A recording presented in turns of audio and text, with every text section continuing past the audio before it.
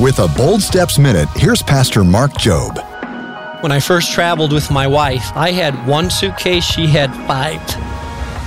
It's real hard for us to move with that many pieces of luggage. Like too much, hon. Well, I need this and I need that. And what if the weather changes? You move more quickly, more rapidly when you have less.